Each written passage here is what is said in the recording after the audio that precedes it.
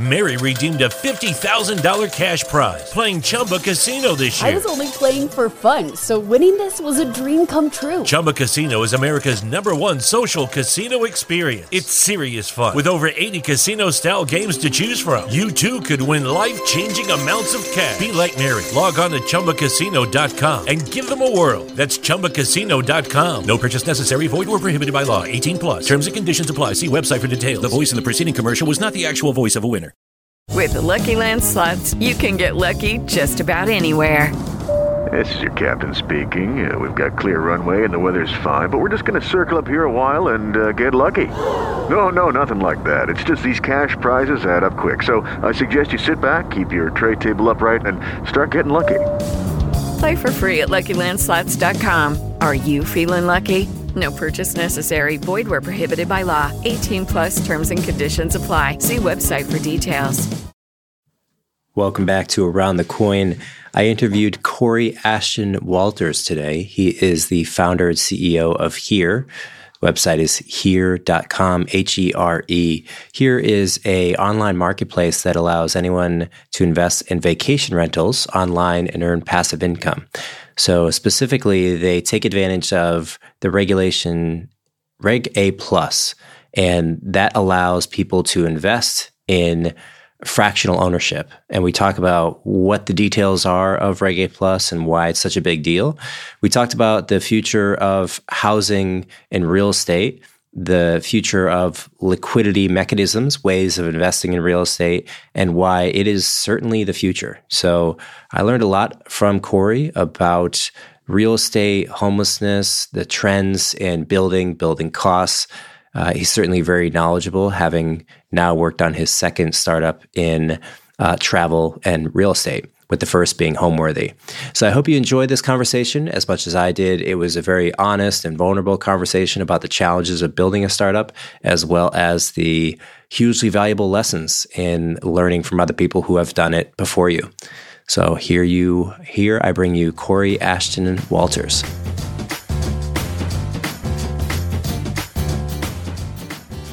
All right, my man, Corey Ashton Walters. I'm excited to dive in with you more, man. Let's just kick it off with what the impetus was for starting here.co. I'd love to learn kind of where you were in maybe your last startup and then what you saw in the market or however you saw the opportunities to start here. Yeah, great to meet Mike. Thanks for having me on. Wow, what led us here, so to speak. So this wasn't my first startup. So before Here, I co-founded a company back in 2017 called HomeWorthy. I was living in New York City at the time. I had a co-founder, and we had a hunch. So we felt like people living in small town America were underserved in the tools and technology at their disposal to sell a house. So this is still true to this day. You know, you look at a random real estate listing in rural America and looks like the average agent takes a photo. It's like a crappy cell phone or an old digital camera. They slap a yard sign in the yard. They list it for sale and, give me a 6% commission, please. That's generally the rundown. So we thought, well, what if we brought big city tools and technology like, drone aerials, 3D scans, video walkthroughs, things you'd see in, a real estate listing and New York or Los Angeles or Miami to small town America. Could we sell their homes faster and for more money than their neighbors? So we launched with that thesis back in 2019 in the Pacific Northwest. We chose Vancouver, Washington, and Battleground, Washington as our first two markets. And over the course of about 10 months, we grew to about 900 small towns and cities across the entire Pacific Northwest. So if you lived anywhere in the state of Washington or Oregon, we could help you sell, a home and for the fraction of a cost of a traditional agent. Fast forward a little over a year and we hit March 2020. Like most people, world gets turned upside down. My world gets turned upside down. Everybody's world gets turned upside down. But in HomeWorthy's case, it was kind of our moment. We built a fully remote way to sell a house during a time that, frankly, nobody wanted to meet anybody in person.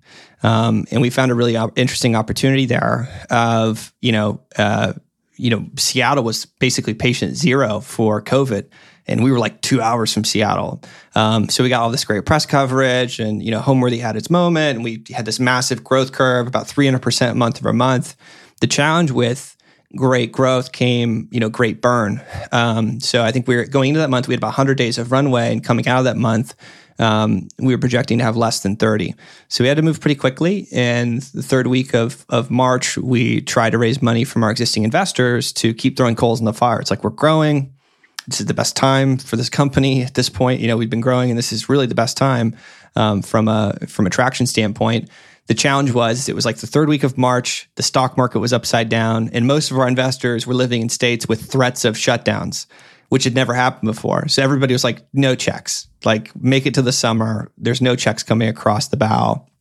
And, after about a week of not being able to clear market with our existing investors and every other investor we talked to basically ghosting us, I make the tough decision to lay off our entire team of 12 at the time and, wind down the company to a slow burn as possible. So the idea was like, well, if we lay everybody off and try and make it through the summer, maybe we can, everybody thought COVID was going to be over by the summer. Like, maybe we can kickstart the company back off if we could if we could just survive. And, we make it to June. I moved my family down to Florida, which is where I am now. And we just try to survive. And, around June, we tried to raise a bit more money from our existing investors, kick the lights back on, try and restart things. And we just couldn't clear market. My team was unemployed. They're happily unemployed. We didn't have any traction. We just didn't have the magic that we had when we were growing. And just couldn't find product market fit with investors. So, how are you feeling at that point? 10 out of 10 depressed. Yeah. Actually, I would say probably 8 out of 10 depressed. 10 would be suicidal. I'd say 8 out of 10. At the time, I was also going through divorce. So it was, 6 months before, company's doing great, happily married, living in the place that I want to live. Everything's going great. To fast forward 6 months forward, going through the divorce, company's done, marriage is done. You're living in Florida, which is where you grew up. It was a huge ego trip for sure. So about 8 out of 10 on depression. Very tough. How did you get through that? Anything that you grasped onto? What's interesting is that after the first couple conversations we had with our existing investors, I was expecting FUs, people yelling, threats of lawsuits, you name it. And the first investor I called said, well, what's next? What's the next project? It's very interesting, because I've never started a company like that before, where you're allowed to fail and your investors are like, okay, well, let's do something else. And it really gave me a bunch of confidence when at a time where I had none. I was like sleeping on the couch, everybody's been there, like as depressed as it gets. So I just picked up books, articles, whatever I could read, just like looking for answers, looking for inspiration, looking for what to build next. And around this point, I think Airbnb was getting ready to go public. And there was a really interesting research report from a company called Grandview Research. And about halfway through the report, there's this metric that I'll remember for the rest of my life, because it sent me down a rabbit hole that I'm still going down, which is by 2025, 75% of all travel and leisure spend in North America is going to be made by millennials or younger. And that was a big light bulb moment, and also, determination. Basically means over the next half decade, next 5 years, the majority of spend on flights, hotels, travel-related activities, accommodations, et cetera, is going to be driven by millennials and younger generations. Why was that so shocking to you? Well, I didn't realize it was coming that fast. Millennials are now getting pretty old. I mean, some of us are almost 40. So it's like, I didn't realize it was coming that fast. I knew that meant there was a wave. So like, there's a wave here. There's like a wave buried in here somewhere. And I, went down the rabbit hole, popped out the other side, and was like, okay, there's gonna be a pretty big, supply demand imbalance of like the demand for alternative accommodations. There's no secret that when millennials travel, they prefer, glamping, short-term vacation rentals, cabins, yurts, et cetera, when they travel, and the current supply that exists. There's a pretty big imbalance there. I don't know the last time you stayed in an Airbnb, but it's pretty unpredictable when you open the door what you're going to walk into. Is there going to be dirty plates in the sink? Is somebody still going to be living in the property? Are the sheets going to be dirty? So largely it's a fragmented industry of like independent owner operators or independently owned with a third-party manager. So we thought, okay, there's probably an opportunity here or a wave that we could ride. And I think the original idea for here was we were going to build Roofstock for vacation rentals. What is Roofstock?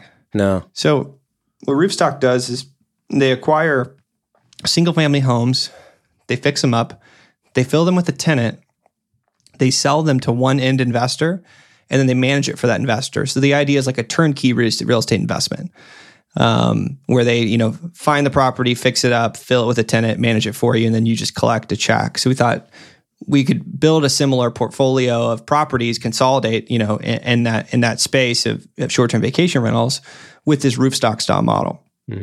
But that didn't work. So after about 2 weeks, we were like, there's no way to get loans on these things. I mean, I got doors slammed on me one by one. It's almost easier to get loan. I would say it is easier to get loans on farmland than it is vacation rentals. The main reason, Well, the main reason why is most loan programs that cater, most loan programs that apply for short-term vacation rentals are repackaged long-term loans.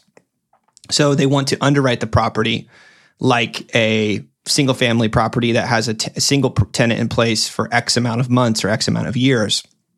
So when you're filling out the application, they go, well, how long has the tenant been there? The answer is 0 or days. And they underwrite it like a long-term rental. So there's challenges there because most of these vacation rentals don't actually cash flow as a long-term rental, which then means you don't pass underwriting, which then means you don't actually get the loan. And this is, you're speaking as the person who would purchase the property and then use it out to do Airbnb? Yes. Yeah. And you got to understand with this idea or this original idea of like this Roofstock model was, okay, we have to sell it to somebody that has to apply for this loan.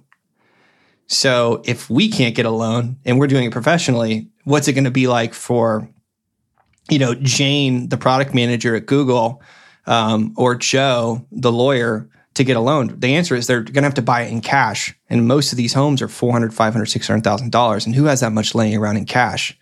So we thought this is too small of a market. It's going to be basically super wealthy people that you're going to be able to sell these to because there aren't going to be any mortgages available for them.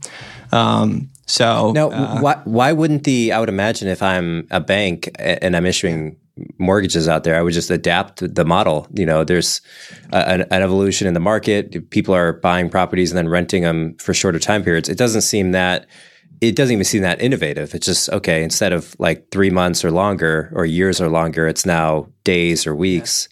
Is there some structural blocker? Yeah. I mean, if you're a bank, you gotta think it's a pretty risky asset class. Depending on where you live, I think you live in Portland. Vacation rentals are highly regulated, and regulation comes and goes on a daily basis. So let's say you write a mortgage for a home that's a vacation rental, and then 6 months later, it's banned. Well, now you've got a mortgage that doesn't cash flow. They're losing money every month. You have a high default rate. So it's very hard for them to underwrite. And then also it's a very new industry, and what I mean by new industry is that, growing up, my, family had timeshares. It was a thing. Vacation rentals were still a thing back then, but the whole idea of an Airbnb and that becoming its own segment is very new. And again, this company just went public a little over a year ago. So I will say, like, the mortgage industry is catching up, and they're trying to apply old methods to a new age way of optimizing real estate through, a short-term vacation rental. Hit that wall, didn't give up, but after a couple weeks of toiling, I got hit with an ad for a company called Masterworks. Are you familiar with Masterworks? No. They do fractional ownership of artwork. So the idea is that, like, you could own 1% of a Basquiat or a Banksy or, some really awesome artwork that's worth a lot of money that appreciates well over, a decent time horizon that's somewhat stabilized, that was normally reserved for super high net worth people, to own all of it. Generally, if you want to buy artwork, specifically high-end artwork or collectible, you've got to buy all of it. And what's interesting is Masterworks uses this regulatory instrument called the Reg A+. And the Reg A+ is this SEC framework that allows you to fractionalize anything of value. It could be a piece of artwork. It could be this coffee cup if it were rare. It could be anything. That was a big, I'd say the second light bulb moment in Here's history, because I realized I could actually apply a fractional approach through a Reg A Plus instrument that like a company like Masterworks uses to an asset class that has a ton of barriers to entry. One of them being the financial structure of, incredibly hard to get loans, very expensive, very hard to manage, et cetera. And then instead of having to sell it to one investor, we could then have, hundreds of investors that own, shares and take part in those financial benefits of being a partner on a property that produces cash flow. In the last 10 years, over $100 billion worth of crypto has been lost or stolen, specifically because of poor key management, scams, and hackers. Forget not your keys, not your crypto. Software and hardware wallets have both the same vulnerability, that a single private key can be lost, hacked, or simply just misplaced. My new sponsor, the Zengo Crypto Wallet, is a total game changer, bringing wallet security to a whole new level. You have to check out Zengo, an on-chain crypto wallet with no private key vulnerability, leveraging advanced cryptography called MPC, which has just until now only been available to multi-billion-dollar institutions. So Zengo, most secure Web3 wallet, is the best place to keep your crypto, NFTs, and assets secured. It's also fully recoverable using their biometric recovery system, and it's also just beautiful. Get started at Zengo.com and use code ATC to get $20 back on your first purchase of $200 or more. That's Zengo.com. Code ATC for $20 back on your purchase of $200 or more. Mary redeemed a $50,000 cash prize playing Chumba Casino this year. I was only playing for fun, so winning this was a dream come true. Chumba Casino is America's #1 social casino experience. It's serious fun. With over 80 casino-style games to choose from, you too could win life-changing amounts of cash. Be like Mary. Log on to ChumbaCasino.com and give them a whirl. That's ChumbaCasino.com. No purchase necessary. Void where prohibited by law. 18 plus. Terms and conditions apply. See website for details. The voice in the preceding commercial was not the actual voice of a winner. With the Lucky Land Slots, you can get lucky just about anywhere.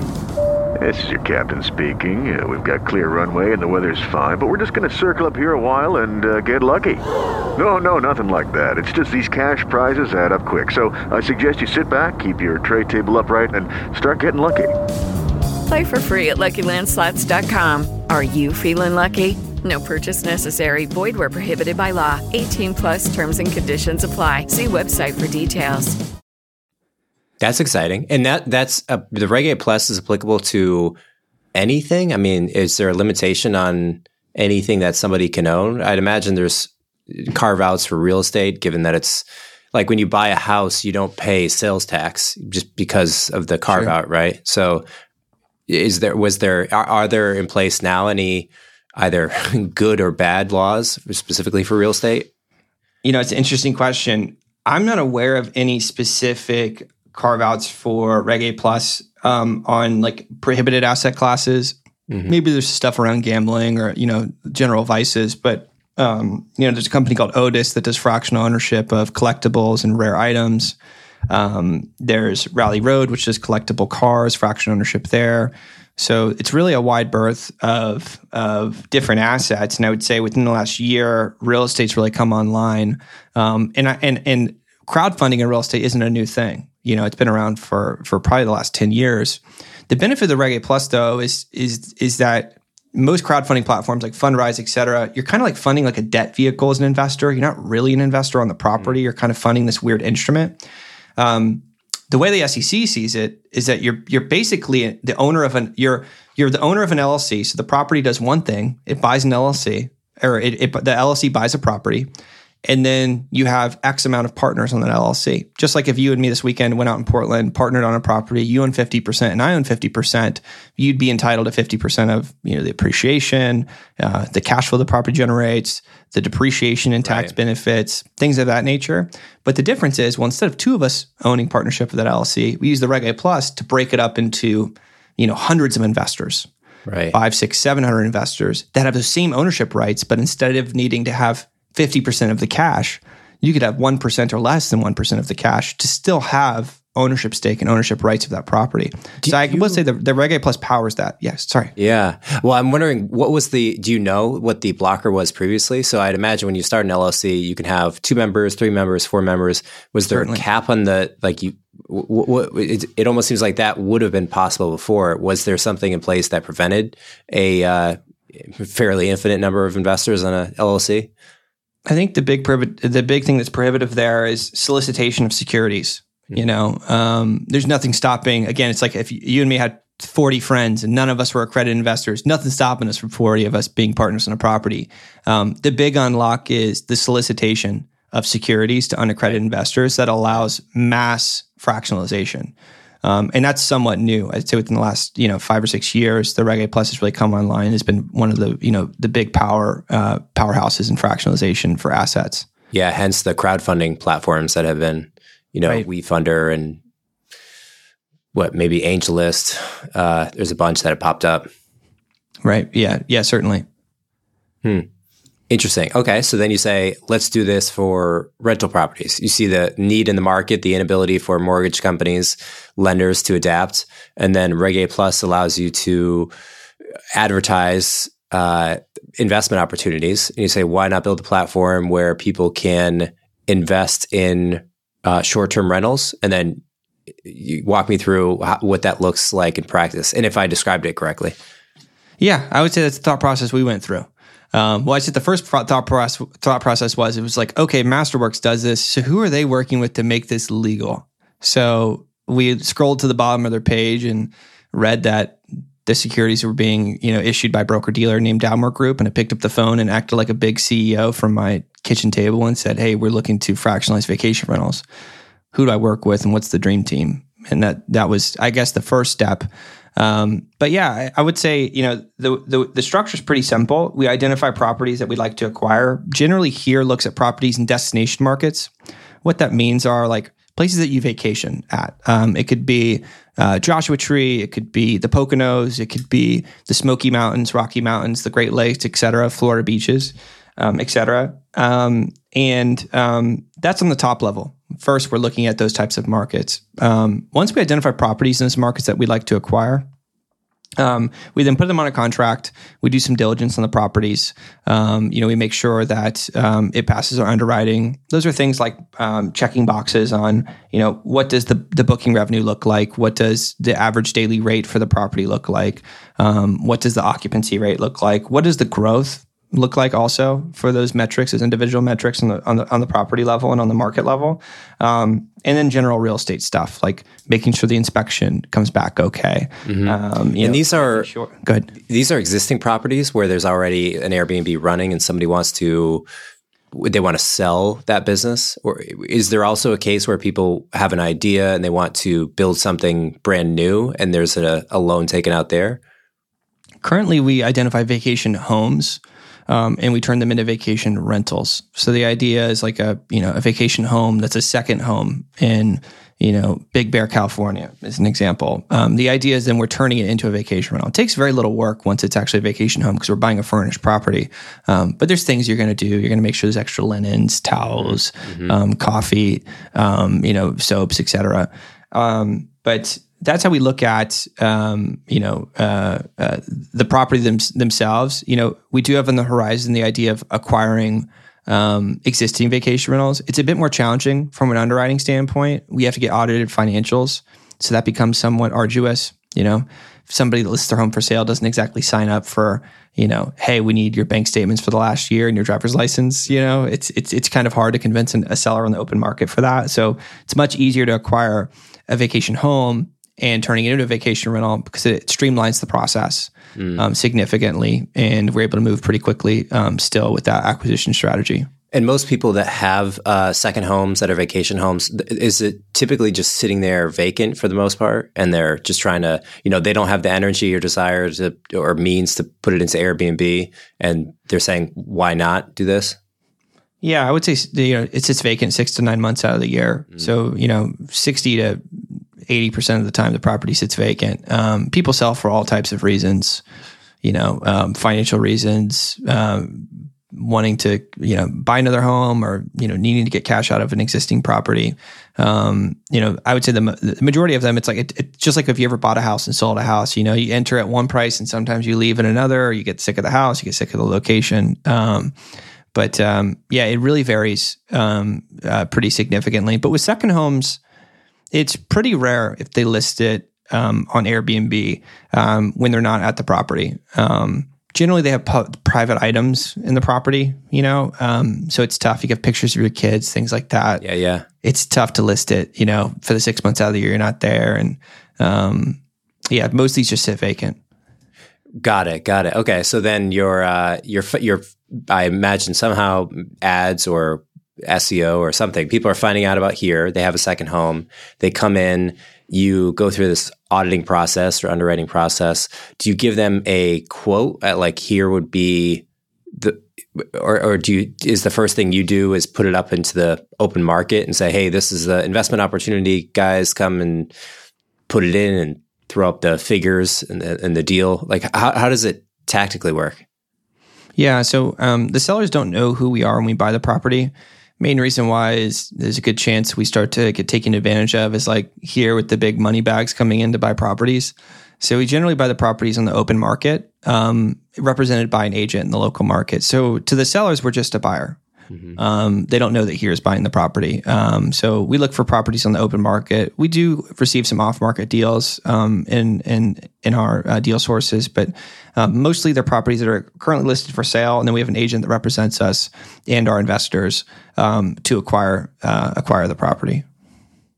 Gotcha. And then you buy it, and then is there a team locally? So you launch geographically where people are managing the property effectively as Airbnb or short-term rental managers? Yeah, it's a great question. So we partner with local third-party operators, generally best and the brightest in each market that we select.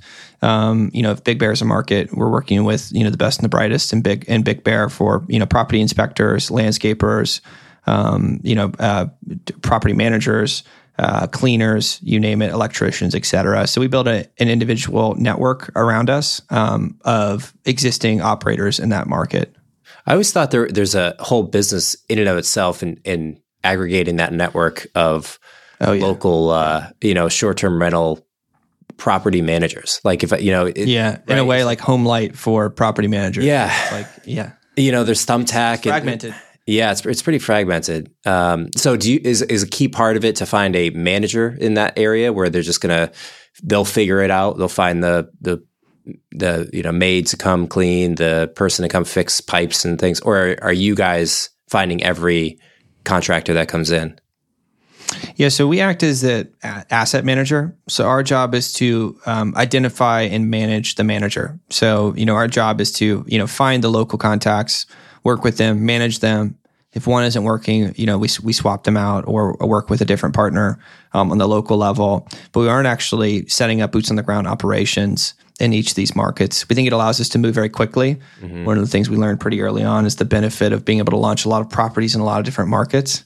The challenge is if you go down, from 30,000 feet down to 5 feet, it becomes very challenging to scale quickly into new markets because you've got to set up an office, you've got to hire locally. So we found the best route was actually to go down a direct partnership route so that you have local stakeholders. They've been living there for years. You're not displacing jobs. You're enriching local, the local economy. And generally, these are the people that understand these properties and these areas better than anybody. Or the people that already work there versus trying to come in and install new management and install, new service providers. So that's been our strategy. And that's what we're planning on doing for the next, several markets. Yeah. Where is it now in terms of progress? However you measure that, either in revenue or number of houses traded? Yeah.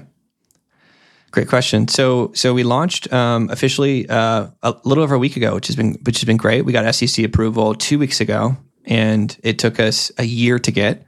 And we had to have basically the way that they see it, or I should say the SEC sees it, it's like an IPO, and you have to take a property public is the idea. So we brought our first property public. It's in Largo, Florida, which is very close to Clearwater. And then once we get that initial public offering approved, we're then able to launch new properties as amendments to our initial offering. So we're able to move much faster. A new property takes a couple of days to bring online. So our first offering went live. It filled pretty quickly in about a week. Excuse me. And what was the value? Over the next, it was about $400,000, a little less than $400,000. And over the next, 8 to 10 weeks, we're launching a new property in a new market, every week or every other week. So we've got a few properties coming online. I'm sure by the time this podcast comes out, we've got a property in Big Bear and Joshua Tree, in Gatlinburg, which is the big Smoky Mountain destination, as well as other markets, the Poconos, et cetera. So, over the next 20 weeks, we're planning on launching 20 different properties in 20 different markets, which is a big, ambitious goal. But I think we're poised to accomplish it. It's awesome. Yeah, to me, it seems like we as an individual people who are purchasing homes in the U.S. place an enormous amount of our savings and our future potential savings through a mortgage and loans on one property. And it seems like to me that if you could, I would never put all of my investment in the stock market in one company. And I think that typically is discouraged against, like from a serious quantitative traders. And it's like, well, does it make sense to allow other people to buy in, right? Because I don't really, if you buy a house to live in it. You don't really buy a house as an investment vehicle. Like I want a place to sleep and live, and if the house goes up in value or down in value, you're riding that wave pretty hard. And you're not actually alone too. Yeah, it's not an investment decision like I'm selling this house today to make money because I view it as a good time to sell. It's like, no, I have a job in another city, or I got a divorce, or I'm retiring, or whatever the reason is. And so people are, I feel like, very much just carried along in the wind and it leaves open the gap of where people can intelligently invest in real estate markets. And I wonder if you 100%. Think about beyond real estate, picture roll the clock a few years in the future, can people almost take reverse mortgages out in their home and say, I own a $500,000 home, I have a $400,000 mortgage, can I take half of that, put it up on the open market, I get cash in the bank, people get to own the house because they view, I live in Portland, like Portland is a place that they view the real estate market to grow. Or flip side, could you sell it? Could you sell part of the house or buy other houses? And instead of owning like 400,000 in one house, I'm owning like 50 houses in a smaller percentage. Right. Do you think we're going that direction? I think we're heading into a democratization of equity. So I think we're in a fractionalization of equity. I think you have debt equity. I don't know if you own your house currently, but you have equity that sits there. Now you can do things like take out home equity line of credits and all these like funky things that you own mortgages on, reverse mortgages. Our grandparents got fooled by those. But I think the future is more or less like I've got $100,000 in equity that's sitting dead, and there's going to be a marketplace or multiple marketplaces that exist for things that have value, meaning equity that currently sits dead that can be traded based on the inherent value. So I think it's going to happen across multiple asset classes. I think it's going to happen, in collectible cars. I think you could see another thing with that, housing, not just single family homes, but also commercial and farmland, industrial, vacation rentals, et cetera. I think there's a pretty wide berth of opportunity there. I think if you're familiar with Pipe. Yeah. Pipe.com. Yeah. They're doing that with like reoccurring revenue for businesses. And I think we're heading quickly to a world where like residential real estate's going to have something like a pipe for residential real estate or a pipe for commercial real estate. I think we're headed for that. I think really what we're talking about, like liquidity engines in a way. Mm-hmm. I think it's going to be fragmented. I think the economy's too big to have like a winner take all for each of these, for like all of these asset classes. But we largely see here in the future as a power for that in vacation rental, equity or providing liquidity there. The interesting thing about the Reg A is you could technically sell, we're not building this today, but it's an interesting idea, is that like, let's say you owned 100% of your, cabin in the Smoky Mountains, and you wanted to sell 95% of your equity and retain 5% ownership because you've got some, family heir or some family tied to the property. You could exit, you'd be able to exit the property to 95% of other investors that are investing anywhere from, $100 up to, thousands of dollars, and still maintain ownership stake. but release some of the obligation of the ride that we talked about, where it's like you've got the responsibility of managing the property. You also like with 100% of the equity comes 100% of the upside or downside. So you brought up an interesting point on like, we get investors all the time. I get emails all the time of like, well, why don't I just do this myself? Like, why don't I just buy one of these myself? I've got $100,000 I could put down. I can get a mortgage. I can do it. And it's an interesting question. It's an interesting idea because you could probably earn more money if you did it yourself because you're not using a manager. Here's not getting a cut. You're doing it yourself. Absolutely. But the challenge is very similar to what you're talking about is like, you have 100% of the mortgage, 100% of the duties, responsibility, et cetera, and you've got $100,000 of your cash into that property, into that one property at that one address in that one location. What's interesting is if you took that $100,000 and you spread it across 1,000 properties of $100 investments, you're incredible, just like what you're talking about with stocks, like incredibly diversified. You have no physical risk of like having to manage the property. And you get exposed to markets that you wouldn't have been able to be exposed to before. And I think you could apply that same template to a lot of other asset classes. I don't think here is unique to that. I think that's something, it's a trend that's going to continue of like, I could put all my stuff in this, but why would I do fractional? And I think the real reason is fractional allows, extreme diversification and without giving up the ownership stake and ownership rights that you get with direct ownership. Yeah, I totally agree. I mean, it seems like common sense when you say it. It's like the idea of just, you're almost arguing for putting all your eggs in one basket versus diversification. And I just suppose previously there just wasn't the mechanics or you called it like the liquidity mechanisms available, right? Sure. How could I put $1,000 into any kind of property in, Lake Tahoe if I wanted to? Like where do you go? How do you do it? It's impossible. It's tough. Where are we now? Like if someone's interested in investing $100,000 into real estate, here is, you guys have one property. Are you guys at the bleeding edge? Are there other segments of real estate that are open today for fractional ownership? Yeah, I mean, there's a couple of the platforms that exist today. I think, Fractional comes to mind. I think it's Fractional app is the platform, and they allow you to own like a quarter of, a quarter of a property, like 25% ownership stake, or 50%. So it allows like a group of friends to come together to invest. So we think that's really exciting. I'm actually really excited about that product. A friend of mine runs a company called Doorvest, which is similar towards fractional, with a bit more where you own 100% of it, but they handle the logistics, they handle property management, making sure that it's filled with a tenant, things of that nature. There's a great company called Acre Trader, which is kind of like here for farmland. So we're really seeing it explode. I'm friends with a couple other founders. I mean, this is how it goes when you start these companies. You become friends with all the other founders doing the same kind of like weird bleeding edge stuff. I have a friend of mine, Nick, that does fractional ownership of wine, like rare wine that's worth a bunch of money.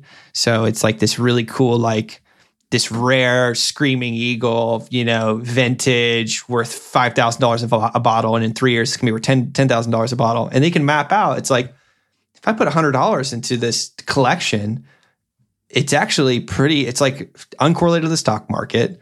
It's been going up historically. So it makes a lot of sense. So I really think fractional is the future across all asset classes. And I've got a million examples of other platforms that do the same type of approach to a very hard, arduous platform or asset class. Fine wine is a great example. It's like, where do you buy rare wine? I don't even know where to go. I don't know where to look. I don't know where to tell if it's worth any money or if it's fake or real. Same goes for artwork. How do I know if it's real? How do I store it? I mean, if I bought $1 million piece of artwork, I can't store it in my living room. At my house, I've got to store it in like either somewhere that's got a bunch of security or somewhere with like insurance for if there's a flood. So these like really high barrier to entry asset classes, I think, are probably going to be the first to fall of like fractionalization really powering these industries. Yeah, I think there's the trap there that you're kind of surrounding, or almost like a blind spot that I think is important we don't walk into, which is that we invest. And this is where I think NFTs largely are today in many ways, which is that I'm investing in we'll just call it an asset. It could be digital or physical that's not delivering any value to any human being today or for the foreseeable future. And this is the difference between, a piece of art hanging in my living room versus a piece of art locked in a basement somewhere, stored purely for the growth and value of it.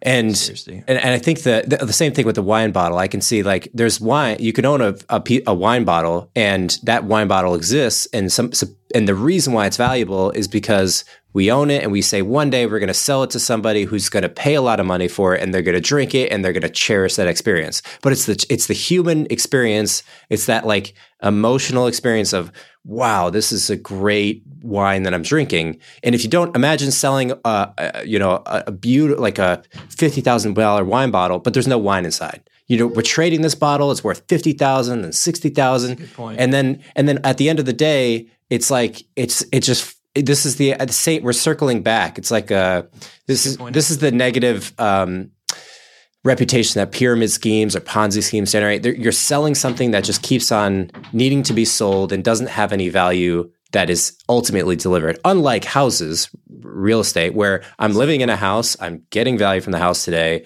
Sure. Therefore, there's a scale to measure it on like a monthly basis. It's like, is it performing? Yeah. There's something going on. There's cash coming in and out of the property. Right. There's transactional value. Yeah. Makes a lot of sense. Otherwise, we miscalibrate what future value looks like. Like if I buy a JPEG on an NFT, I'm assuming that somebody's going to highly value. They're going to look at that thing and they're going to say, "Oh, that's great JPEG." I'm getting, art is like this, right? Because art, it can really change you. You could look at a piece of art and say, "Damn, that it just carries with it some deep ideas and it changes me as a person." Inspiration. Right. 100%. Yeah, I'm a proud owner of a fraction of a Bored Ape. So like I use Rally Road, which is, a platform that's fractional ownership of different collectibles, things like that. But they just started doing NFTs. And I've been very hesitant to enter NFTs, but I love the Bored Apes because I think it's such a cool concept. It feels like an evolution of streetwear, feels very supreme, that type of streetwear brand, Obey, Hundreds, etc.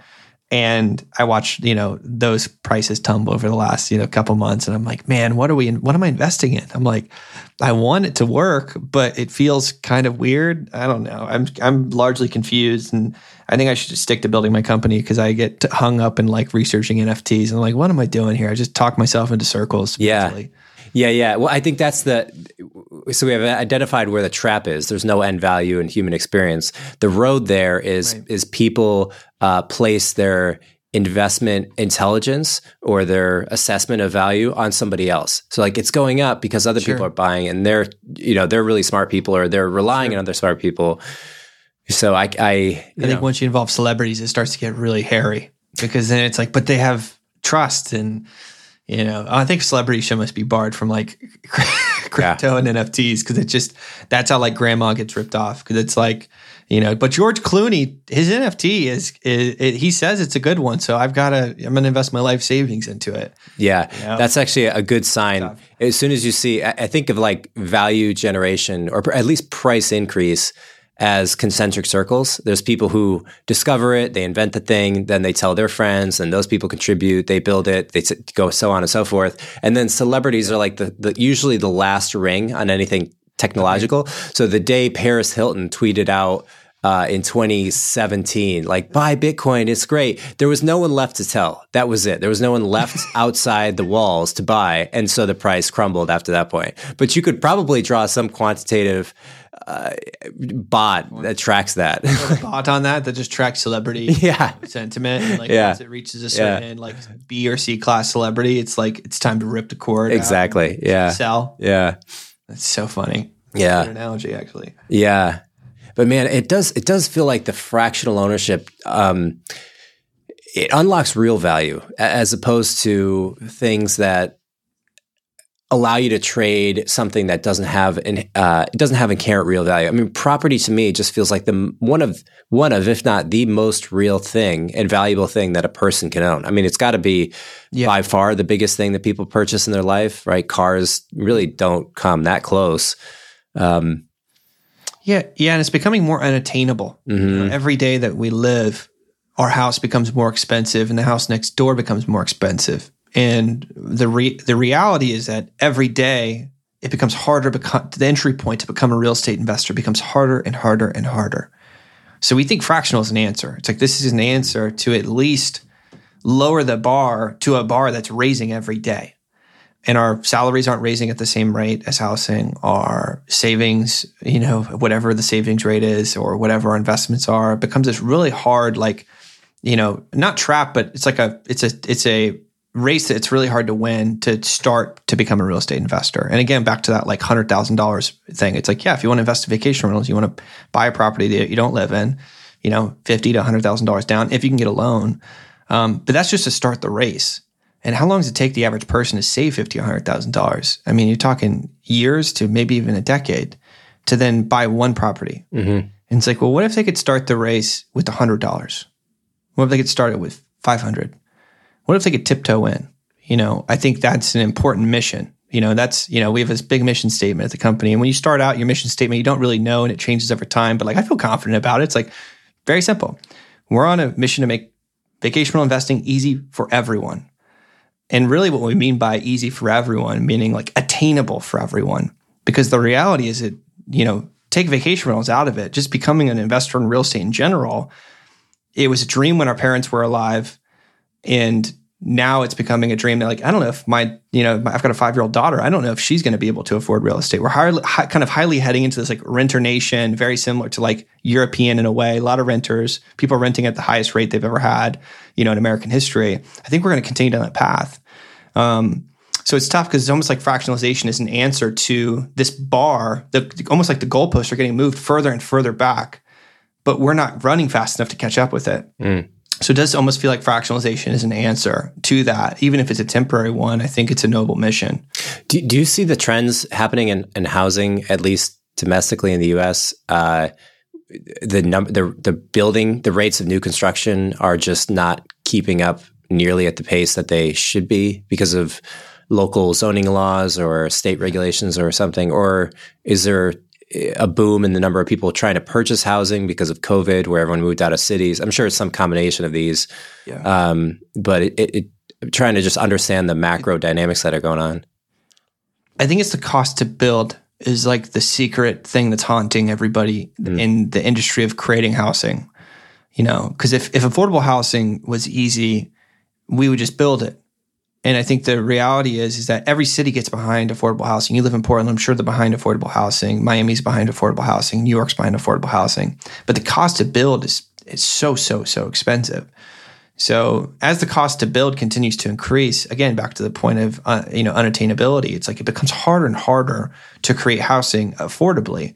And it even goes for rentals. I still live in the house that I moved to. Full transparency, I live in my grandma's house that I moved to when I lost my company and my wife and everything, lost everything. I'm still here because I started looking at rentals a couple months ago. So I'm like, starting to move along. Everything's fine. We're kind of moving out of COVID. I start to feel confident again. And it's crazy because the rentals I was looking at have gone up almost 40% on a monthly basis. And Florida's like one of the highest, increasing rental markets here in the United States over the last year or two. And I don't know when that's going to end. So it doesn't just apply to home ownership for affordable housing to buy, affordable housing to live in, but also to rent. Rentals are also becoming super expensive. So until we find a way to build houses, I guess more cheaply, is 3D, printing the future? Is, modular housing the future? I'm not sure, but it does feel like that's not slowing down either, which is that homes are becoming just more and more expensive to build. Labor's more and more expensive to build. The materials are more and more expensive to build. And then you've got the land that also is increasing in value. So it's a really tough problem. Yeah. Yeah, it certainly does seem like if we're saying the cost to build is increasingly expensive, then it's either the labor costs or the materials costs that's going to chew up a majority of that. And the labor costs you can cut down by building modular homes. And in theory, the material costs you could also cut down by building modular homes, probably less so than labor. I'd imagine you could, in theory, have a machine that just builds houses and then ships them out. And there's a company I saw that was working on this where they had their whole thing was these panels. It was like paneling housing, almost like Connects pieces or Legos, where the panels were so modular that you could configure them. And Blockable's one I've heard of. It might have been that company. Yeah. Ionic is another one that actually prints on site, which is kind of crazy. It looks like it's like layered in like caterpillars. Like it's really interesting. It's called Ionic. I don't know how to spell it exactly, but I hope that's the answer. But until then, I don't know if the race slows down. Like, I don't know if this like race to crazy. But I mean, if you look at Europe, it's very similar. It's like to become a homeowner, it's a lifelong mission. It takes in America, it feels like an earned right. And I think we're kind of slowly becoming European in regards to how housing is treated, where it's just incredibly unattainable from an ownership standpoint. Yeah. It may be some function of the increasing wealth gap, right? The people who are owning the houses might own multiple houses, and the people who don't are renting out at increasingly large numbers. Certainly. Yeah. That drives rent too. Yeah, think about that. It's like if I can't find a house to buy, I then have to rent when I would have been a buyer. So you've got rental inventory shrinking, which then drives up, supply demand, pretty easy economics, which inherently drives that cost up. So I think that's a part. And then if they want to build new inventory, the cost to build rental, an apartment building is, no cheaper than it was, a day or two ago or a month ago. It continues to go up in value or continues to go up in cost. So it's a really complex problem. Nobody's been able to figure it out. Nobody. Yeah. I think this is going to be the problem of the decade, frankly.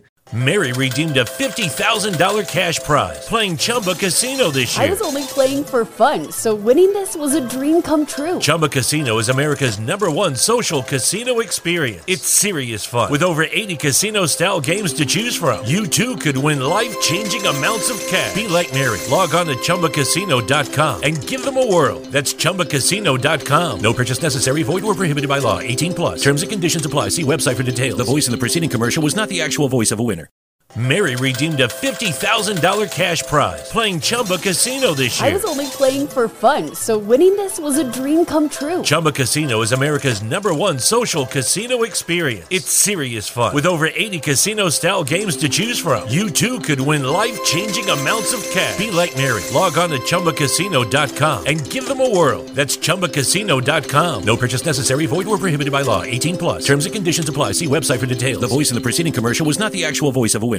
Do you think people are understanding it increasingly so? Like we're making progress to the confidence of our understanding of what's going on? Because it seems like the homelessness problem is getting worse, and that is probably much more complicated than people give it credit for, encompassing things like the mental state of people. It could even be our diets, the nutrition and the food we eat, all the way to our health of our bodies and our minds, their ability to be productive in the world, the relationship that the U.S. has in productivity versus other countries. Like the idea of people not being allowed into the country via legal just immigration because they're taking jobs. Sure. Means that you are saying, when people have that stance, they're effectively saying that all the purchasing power is in the U.S. And I think that is completely ignoring the reality that we're living in a society where trade is happening across borders. So you have to buy and sell across borders if you want to have either a big business, and big businesses want to have productive workers. So it's not, you're not competing locally anymore. And I think people who think local end up drowning. They drown in the lack 100%. Of opportunity that's there. There are other factors. I don't know how we're going to... that you think of? Yeah, I mean, it's like if they can't build affordable housing, can they at least build affordable hospitals that then, provide mental health services to homeless people to at least reduce the number of homeless people, or find a trend line of like these specific, diagnoses, there's got to be some science on this or data or something that says like, these certain circumstances from a mental health standpoint drive somebody to homelessness, identifying them as soon as possible, and then finding a way to treat those types of people as quickly as possible to at least reduce the number of homeless. If we can't solve the housing problem, maybe we can at least solve the mental health problem, because I think that's not an easier problem to solve, but on an economic standpoint, I think it's easier to solve. I think it's a cheaper problem to solve, frankly, just based on the cost to build housing. So I think like on homelessness, I think that's the obvious, solution if everybody is just like, well, it's just too expensive to build, so like we're not going to solve this. But it's like, yeah, but you can cut this a million other ways to at least reduce the number of people that are homeless, which then helps affordable housing, et cetera. Yeah. And it's such a hard problem. You want ultimately, I have said this before, but we really do want the most number of people to be the most productive they possibly can for our own self-interested benefit, right? Like no one is ever, you hear signs, people have signs they make and they say, I'm against poverty. It's like, who is ever for poverty? No one is for homelessness. Nobody. Right? So nobody. Only psychopaths are for poverty. Yeah. You know what I mean? Like it's really, nobody's against poverty. It's not a serious stance. Nobody's for poverty, I should say, not against poverty. And so, then it's like, well, what's the underlying like collective trend that's going on? And really, I see it as, in large part, the ability to add value to society. Like productivity is a word we use, but it's if you're adding value to society, you're getting rewarded for that. And through that reward is payment, and you can buy things and integrate yourself and have a place to live, at least rent, and so on and so forth. And if you get disengaged with that value creation mechanism, for almost a cold way of saying it, whether you commit a crime, go to jail, have a difficult time getting integrated back into society, you lose your job and you're out of the productivity gap. Like it's a really scary feeling. Right. And 100%. Yeah, and I think this is the time when there's a great book I'm reading, Ray Dalio's book on the way the world is changing, and it's. I have it on my list. Oh, actually, it's funny. Hold on, I want to share something with you really quick. This is if you're watching this or if you're listening to this, I'm picking up the book. I actually have it on my desk, so it's pretty funny. Oh, that's awesome! My desk right now. Yeah, it's like one of 2 or 3 books that are next on my list. How is it? I think it's really.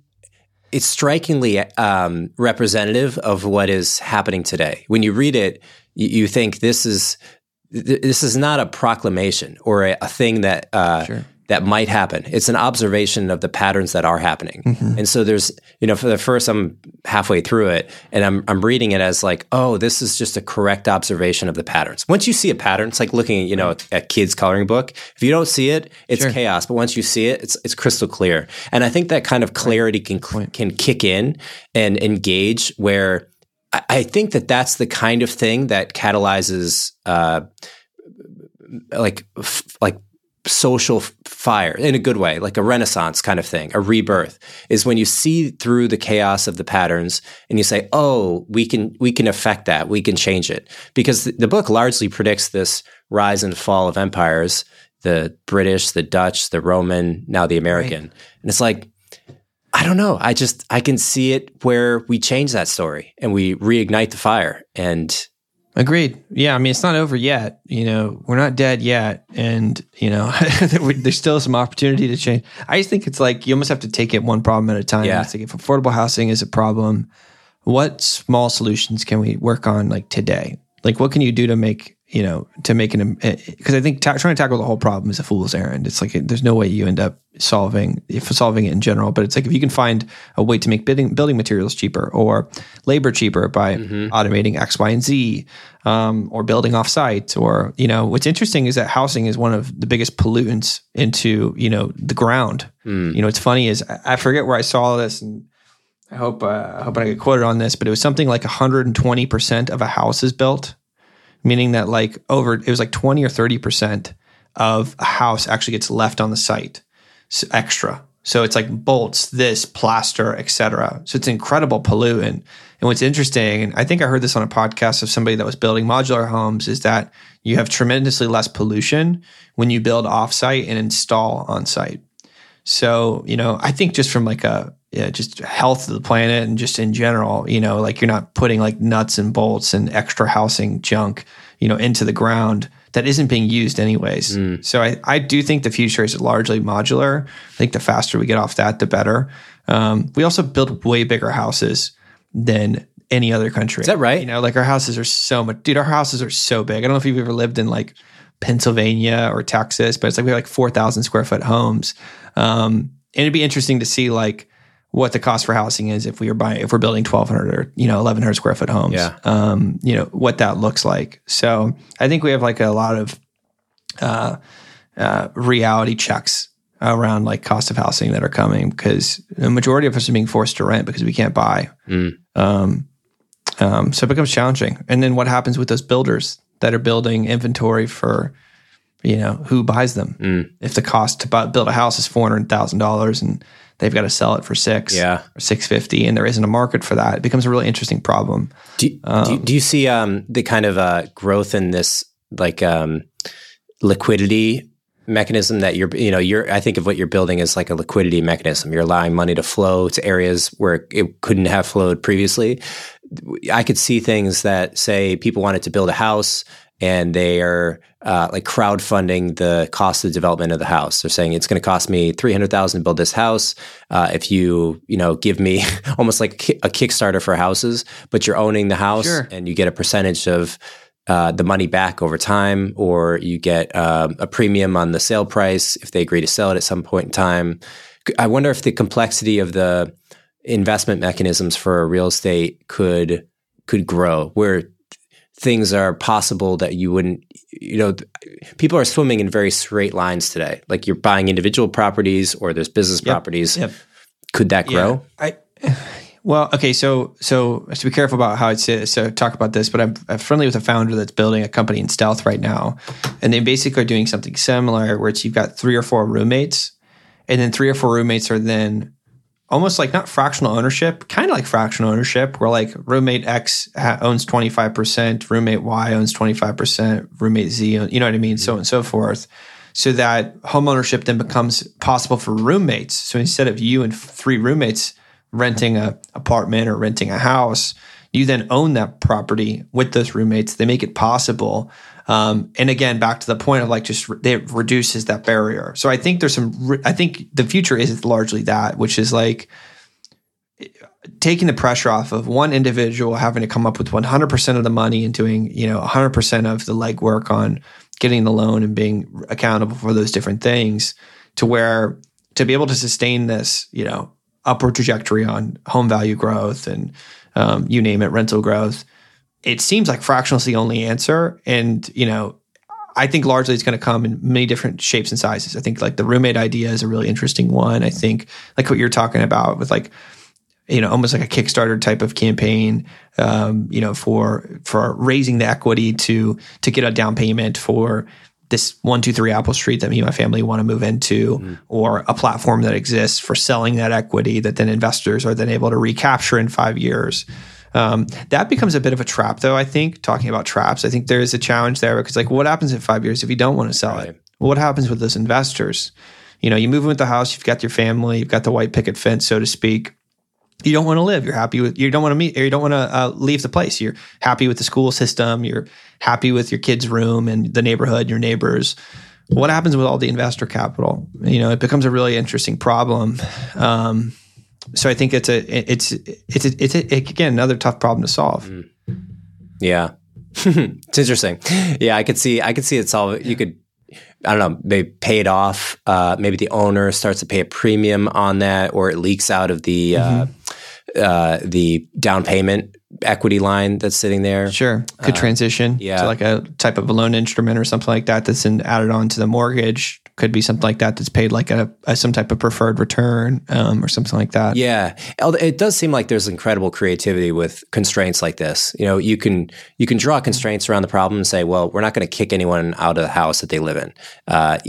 So does that mean if you have can you have an agreement that says you get 5 years to live in the house? Like with a rental property, you rent the property for a year or a week or a weekend, and you have to leave. Like if you stay in an Airbnb, longer than they're there, they're going to come knocking, and then eventually cops are going to show. Right. If you've been there for a weekend, you decide not to leave. I think it gets more sticky morally probably when we kick people out of houses if they don't have other options that they move into. Right. I think there's not. Or they moved into. They're moved into. Right. The friction's not there with rental properties. They got the things there. Right. Yeah. With a vacation rental, it's like you just decided, like, we threw a party over the weekend. We decided we're not leaving. Yeah. And, it becomes very different. I'd say it's a very different type of door knock. Yeah, an easier one. Somebody is hard up on times, and there's a different type of process. Yeah, it's like, hey, the club's closed. It's 2 a.m., guys. You got to go home. To be clear, Here does not allow any. We have a very specific no house rules on any property, or house rules on no house parties. So like no house parties on any. Why is that? Is that the destruction of all property? Well, first of all, Airbnb's basically made it pretty clear, no parties. Really? They made it, if you get identified as somebody that throws parties, you get banned off the platform. For us, it's, destruction of property. Yeah. There's things you can do to accommodate people, like accommodating people that have dogs and things like that. But just what's the benefit of hosting a property that's having parties? It's only destruction. Yeah. That's the benefit. It's only, the chance of no destruction, but the chance of destruction is pretty high. Yeah. Yeah, that's true. Yeah. I guess you just need a separate platform for that. You come and rage your face off at some no pictures on the wall and you're looking for a co-founder. Let's spin it up. That sounds like an awful business. Party version of Airbnb. That sounds like it's got trouble. There's a platform that does that for movie sets. So like if you have I forget the name of it, but it's like if I want to rent out my house because it's a beautiful Victorian home, you could rent it out for like commercials and movie sets and things like that. And that's actually a pretty good idea, frankly, if you've got a beautifully designed home and they pay really well. I can't think of the name of it. Yeah. EventHub was one. Actually, I know the guy who started that a while ago. I think the liquidity is the problem. There's just not a lot of those. And they're kind of, they don't want to pay a transaction fee of, 10% on this deal. Mm-hmm. Like they're way more likely to just do it privately. But once you get these higher value ticket items, even Airbnb, I'm sure they see disintermediation or backdooring happening over, there's got to be some, trigger event, 3 months, 4 months. Even us, we get messages that ask people to transact off platform. Mm-hmm. So we'll get people that message and say, hey, I'd love to book for 3 weeks, but can we do this transaction over Venmo or over text message? The challenge is it opens yourself up to too much liability, even if the opportunity is to save $150 in fees. So it is a challenge. But I agree. As you go up market, there's definitely that like leakage of those higher value properties being listed off platform or transacted off platform. Mm. Well, Corey, I'd love to have you back on maybe a year or so when you guys have made some farther inroads and see how things are going. It's a fascinating market. I love the fact that the legal change opens up opportunities for innovation that weren't previously there. So there's this kind of like the dam is broken and now off to the races. We can build things. It's really those are some of the most exciting business conditions to be in. Yeah, it'd be great to circle up with you in like a year and be able to share some interesting data and some of the questions I wasn't able to ask today. Be able to share what that looks like. Yeah, and mention the site here.co. Great domain name. Did you have that for a while or buy that? No, we grabbed it. Yeah, we went after it. Very fortunate it was for sale, so we were able to sneak in there and snag it. But nice. I appreciate it. I'm a big domain. I feel like I've become a domain name expert. We acquired our last domain as well from like a third party for my last company, and it was an interesting negotiation. Do you do any sort of atypical? Like, are you contacting people directly at their home or doing anything? No, we work with an incredible domain broker. Shout out Slade. Mm-hmm. Slade, he's the best name. He has the best name. It's his real name for a guy that acquires domains through like back channel. Oh wow! No, we work with this guy Slade. He's tremendous. That's awesome. Any other things you want to throw out there? Are you tweeting or writing or anything that the company is currently looking for, or you personally? Yeah, if you haven't thought about investing in vacation rentals, do Google search, look at the economics of investing, whether it's on Here or whether it's, individually you doing it yourself. It's probably one of the best asset classes in real estate, largely, uncorrelated by macro real estate trends. I feel pretty passionately about that. So anybody that I hear that's investing in vacation rentals, it's a super exciting time to be in the space, and it's still pretty small. So it's not like it's over, so to speak, or you're late. There's still a bunch of time to get involved in the industry. So I guess that's the big ask. Not going to be the corny, like, hey, go to Here and invest today or anything like that. But yeah, just check out, investing in vacation rentals as an idea. Thank you so much for having me today. It's been a great pleasure. I really enjoyed myself. Yeah, it was a lot of fun, man. Best of luck with everything. Keep crushing it. Thanks again, Mike. Thank you for listening to Around the Coin. If you enjoyed the show today, consider giving us a quick review wherever you listen to podcasts. tweet about it or text it to a friend. We really appreciate all the support and growing that we can. If you have any guests you'd like us to bring on or feedback for us, don't hesitate to reach out. We would love to hear from you. With the Lucky Land Slots, you can get lucky just about anywhere.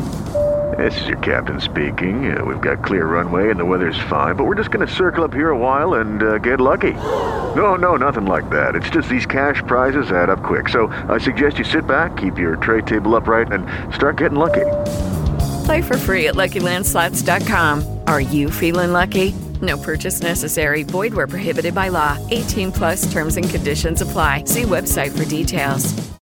Mary redeemed a $50,000 cash prize playing Chumba Casino this year. I was only playing for fun, so winning this was a dream come true. Chumba Casino is America's #1 social casino experience. It's serious fun. With over 80 casino-style games to choose from, you too could win life-changing amounts of cash. Be like Mary. Log on to ChumbaCasino.com and give them a whirl. That's ChumbaCasino.com. No purchase necessary. Void where prohibited by law. 18 plus. Terms and conditions apply. See website for details. The voice in the preceding commercial was not the actual voice of a winner.